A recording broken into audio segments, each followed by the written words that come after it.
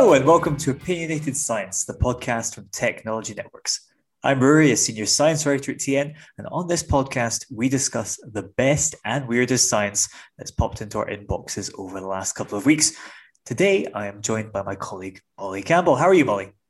Hey, Rory. I am great, thank you. How are you doing? Oh, I'm doing well as well, and I'm very excited about this podcast because today, Molly is going to be discussing a truly groundbreaking piece of research that has used genetic therapies to partially restore the vision of a blind patient. And I am going to talk about puppies, which I think is a very equitable division of labor. And it's everything you need from a podcast. I completely agree. Great. Well, Molly, could you please maybe start off with this piece of revolutionary research? Yeah, you might even call it visionary. Oh, there you go. There you go. That's why we do it. That's why we do it. Yeah, so this study that I'm talking about is a pioneering clinical trial, and as such, the study is called Pioneer. Collaborative research study, and it's focusing on the use of optogenetic therapy to help treat blindness disorders. So perhaps we start a little bit by talking about optogenetics, because for those who are unfamiliar, it's a really interesting, it's a biological tool. It's been used in neuroscience for, I think, about 15 years ago it was first discovered. The principle, basically, in sort of layman's terms, is we render cells, or in the case of neuroscience as a tool, neurons, sensitive to light. And we do this by delivering basically genetic manipulation.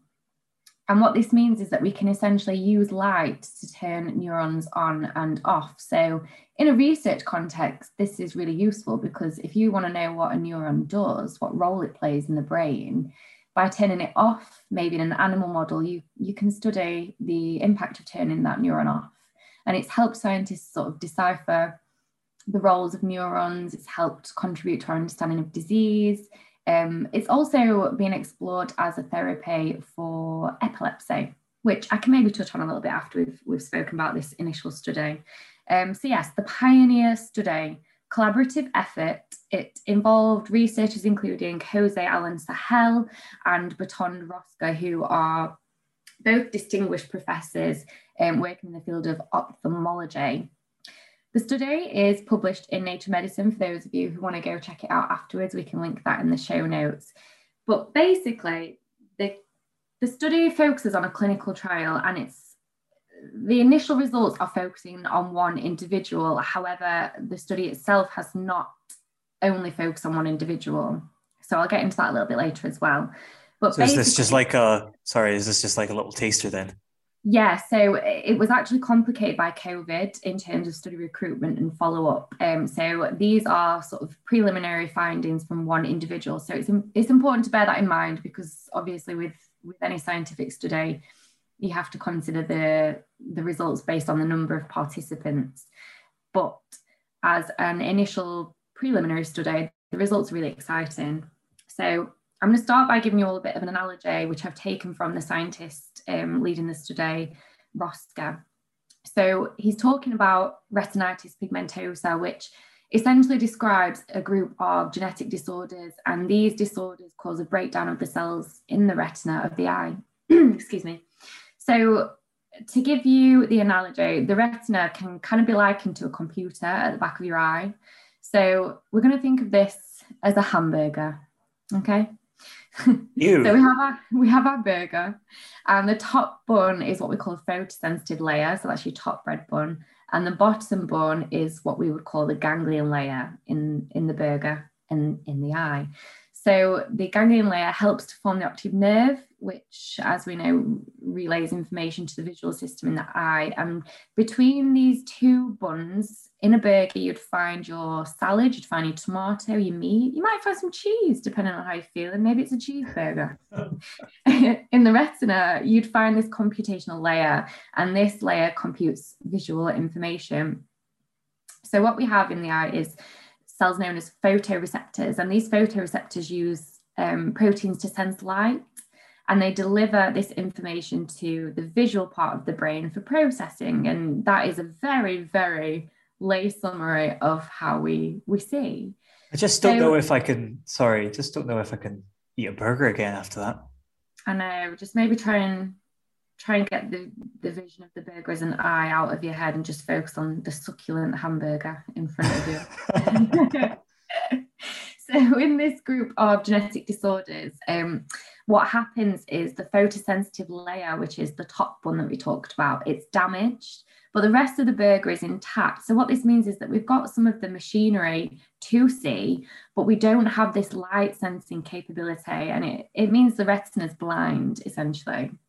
So retinitis pigmentosa, as I say, it's a genetic disorder. It's challenging to treat because there are so many different types. And the type that an individual has will really depend on the specific genetic mutation that they carry. And so if you can imagine, this huge variation across different people makes it really challenging to create a one-fits-all treatment strategy.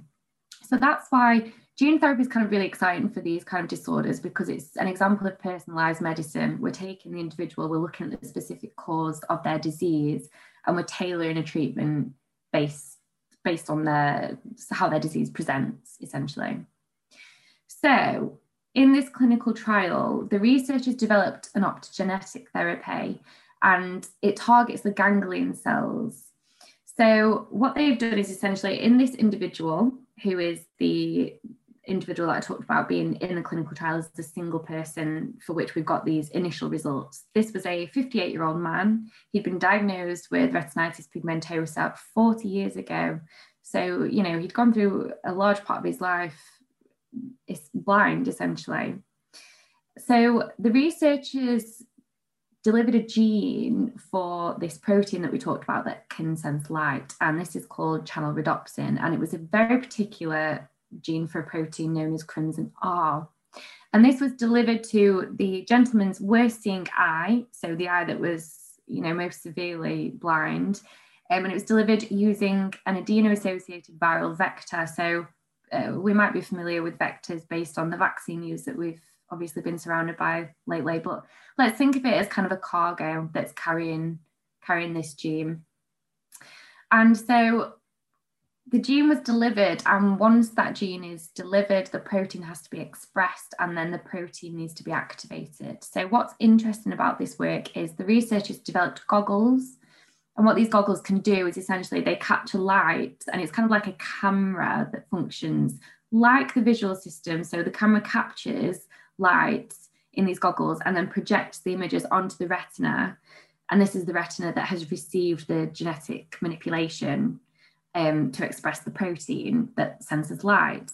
So the camera captures, projects that light onto the retina, but it's at a very particular wavelength that basically activates these proteins that have been delivered via the optogenetic therapy. Are we all, does that make sense so far? I'm still hanging on. Yeah, great stuff. So obviously when you're injecting a gene therapy, you have to wait a period of time to ensure that the proteins are being expressed and the quantities at which they're being expressed at can be measured. So that's what the researchers did. So they observed this patient for a couple of months, waiting basically to start testing in the laboratory. And over this period, the patient reported to the team that he was starting to be able to see some stripes when he was looking at the street. So we're crossing the road and you could see some light appearing in his field of vision. So the next step was to take said gentleman into a laboratory environment and to conduct some different experiments that were basically quantifiable. So these involved a series of tests, things like sitting the gentleman at a table, placing objects in front of him and seeing if he could basically detect, locate, and also navigate his hands to touch the items that were on the table.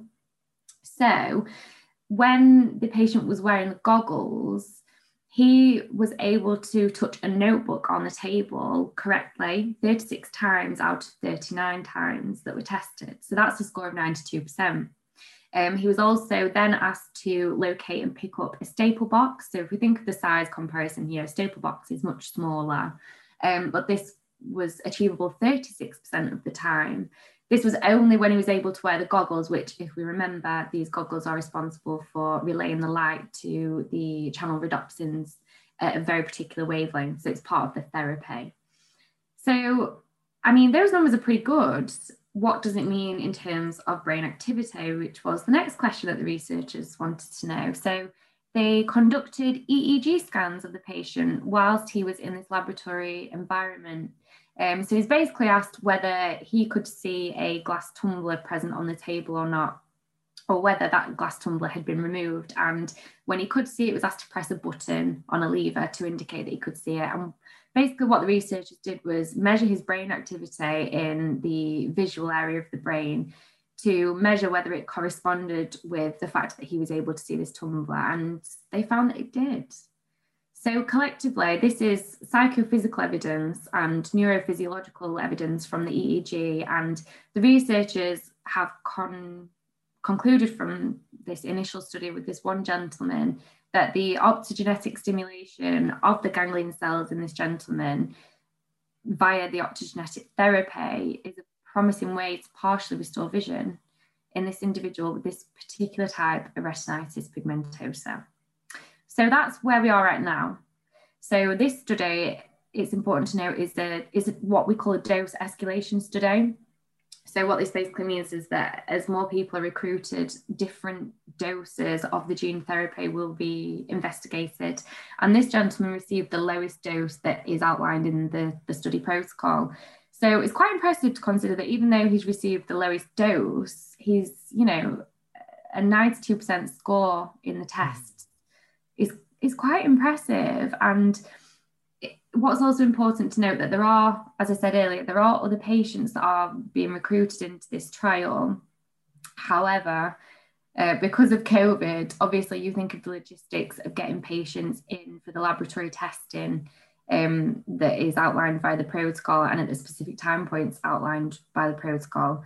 It's been interrupted essentially, but the researchers noted in a press conference that the trial is resuming and they hope to be able to publish some more data with some more individuals with the different doses at a later date. But I mean, they're very excited about what they found so far, and for a disease area that is extremely limited, I think it's quite exciting to see this therapy being adopted and actually being tested in humans, because I think with gene therapy, that's the biggest barrier that we see. It's that translation from research in an academic clinic to then being taken to humans at the bench side, basically. So that's the Pioneer trial, Rory. What do you think? So one thing I was wondering, there's so many different types of RP that have so many different presentations. For this particular individual, Molly, did it say what his experience was like without the goggles on? Was he able to, what was his success rate for finding things in the test? Yeah, so that's a really good question, Rory. So the paper actually states that without the goggles on, the patient was not able to perceive the objects under his natural vision. So he didn't even attempt to count the objects that were on the table or to locate them because he physically could not see them. That's incredible. So to go from that to 92% success rate. Yeah, it's really impressive. And wow. At such a low dose as well. So it will be so interesting to see the kind of results that the team get when they're escalating the dose to higher levels. Absolutely. And for RP more generally, how many people are we talking about benefiting here?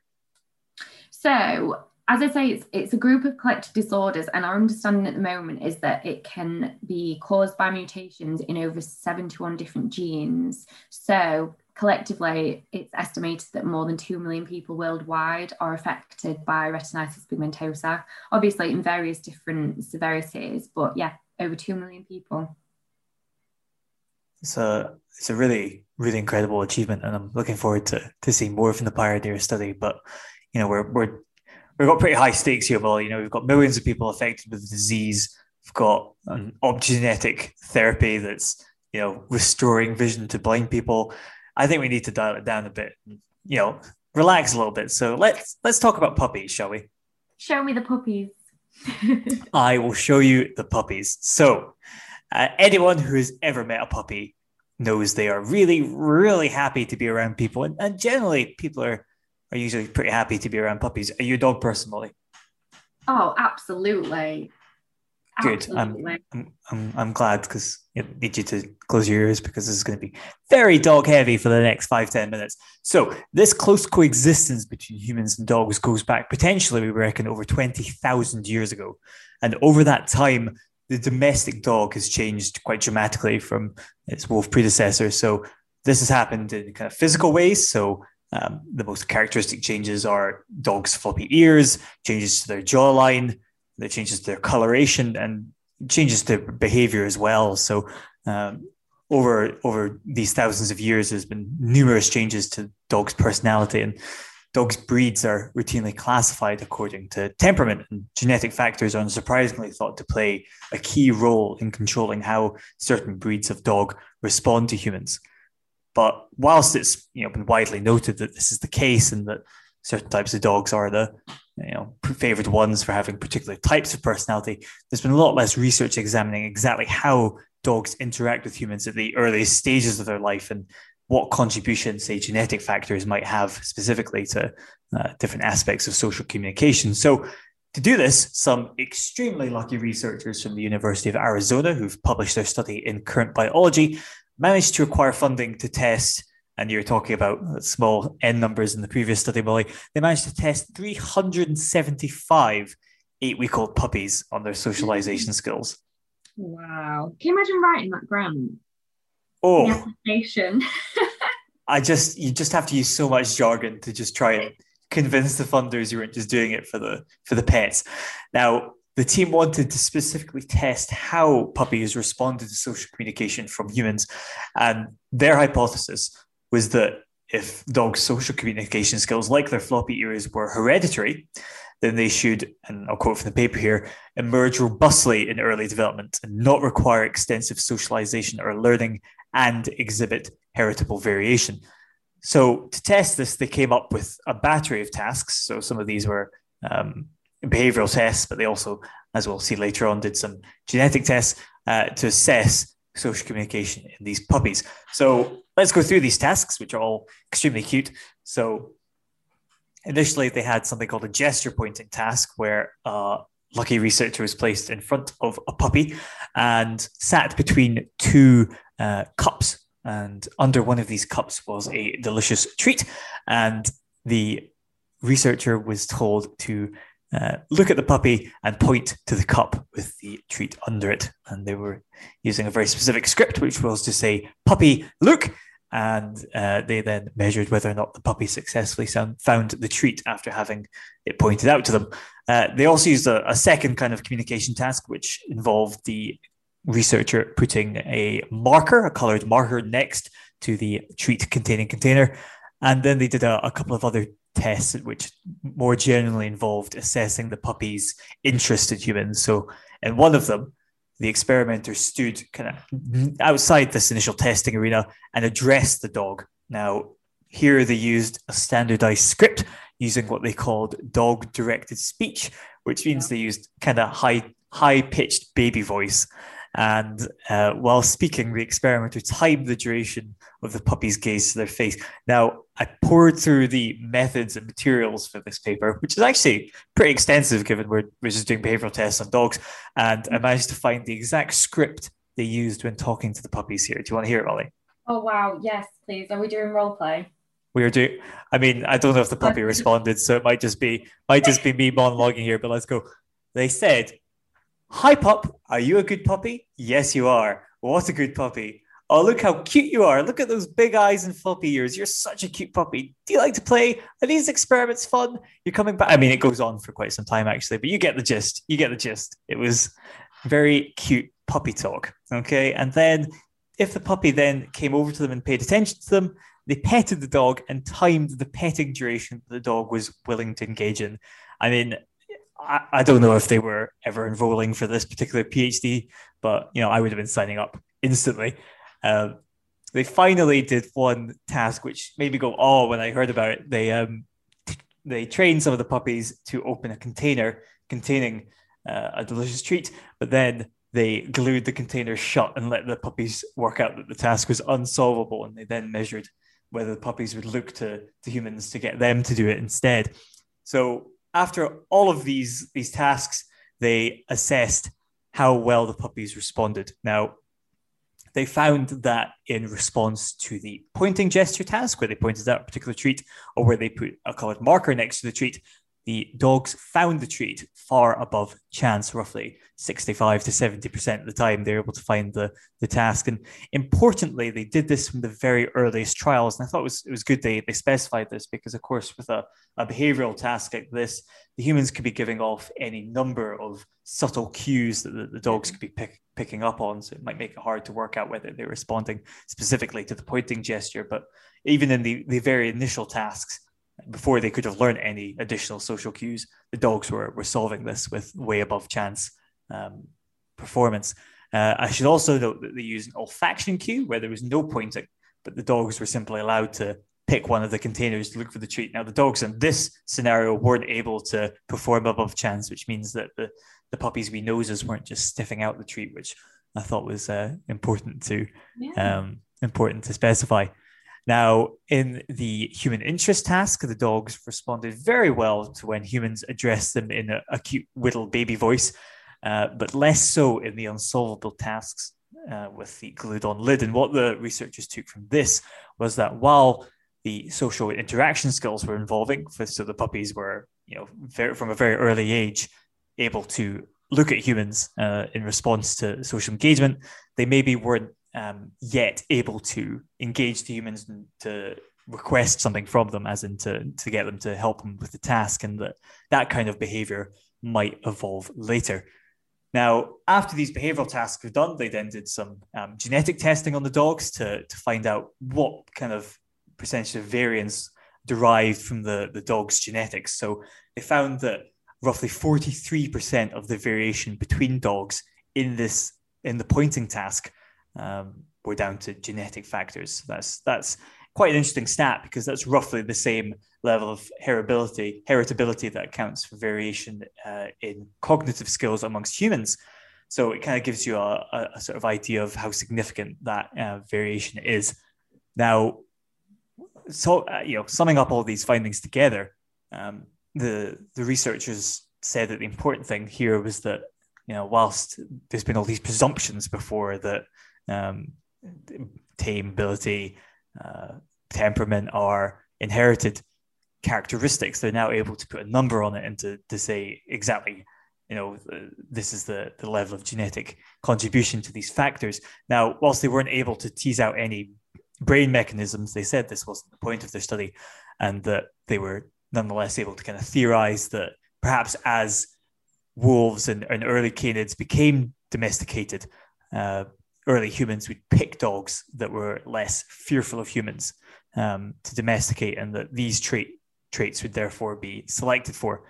Now, that means that they eventually started to see humans as potential cooperative partners, and it's therefore unsurprising that they sort of co-opted social cognitive processes that the dogs might have previously used with other dogs. And some interesting other studies have even shown that wolves actually perform better than dogs do in interacting with other wolves, as opposed to how dogs interact with other dogs, which suggests that these kind of social cognitive skills have been shared out amongst domesticated dogs to involve humans really strongly. So I think it gives a fascinating insight into both how dogs have socially arisen and become domesticated, but also it gives insight into maybe how these kind of skills develop in the human brain as well. So I'm looking forward to them expanding on this study with, say, more dog breeds, maybe comparing to wolves, and increasing the battery of tasks that they undertook.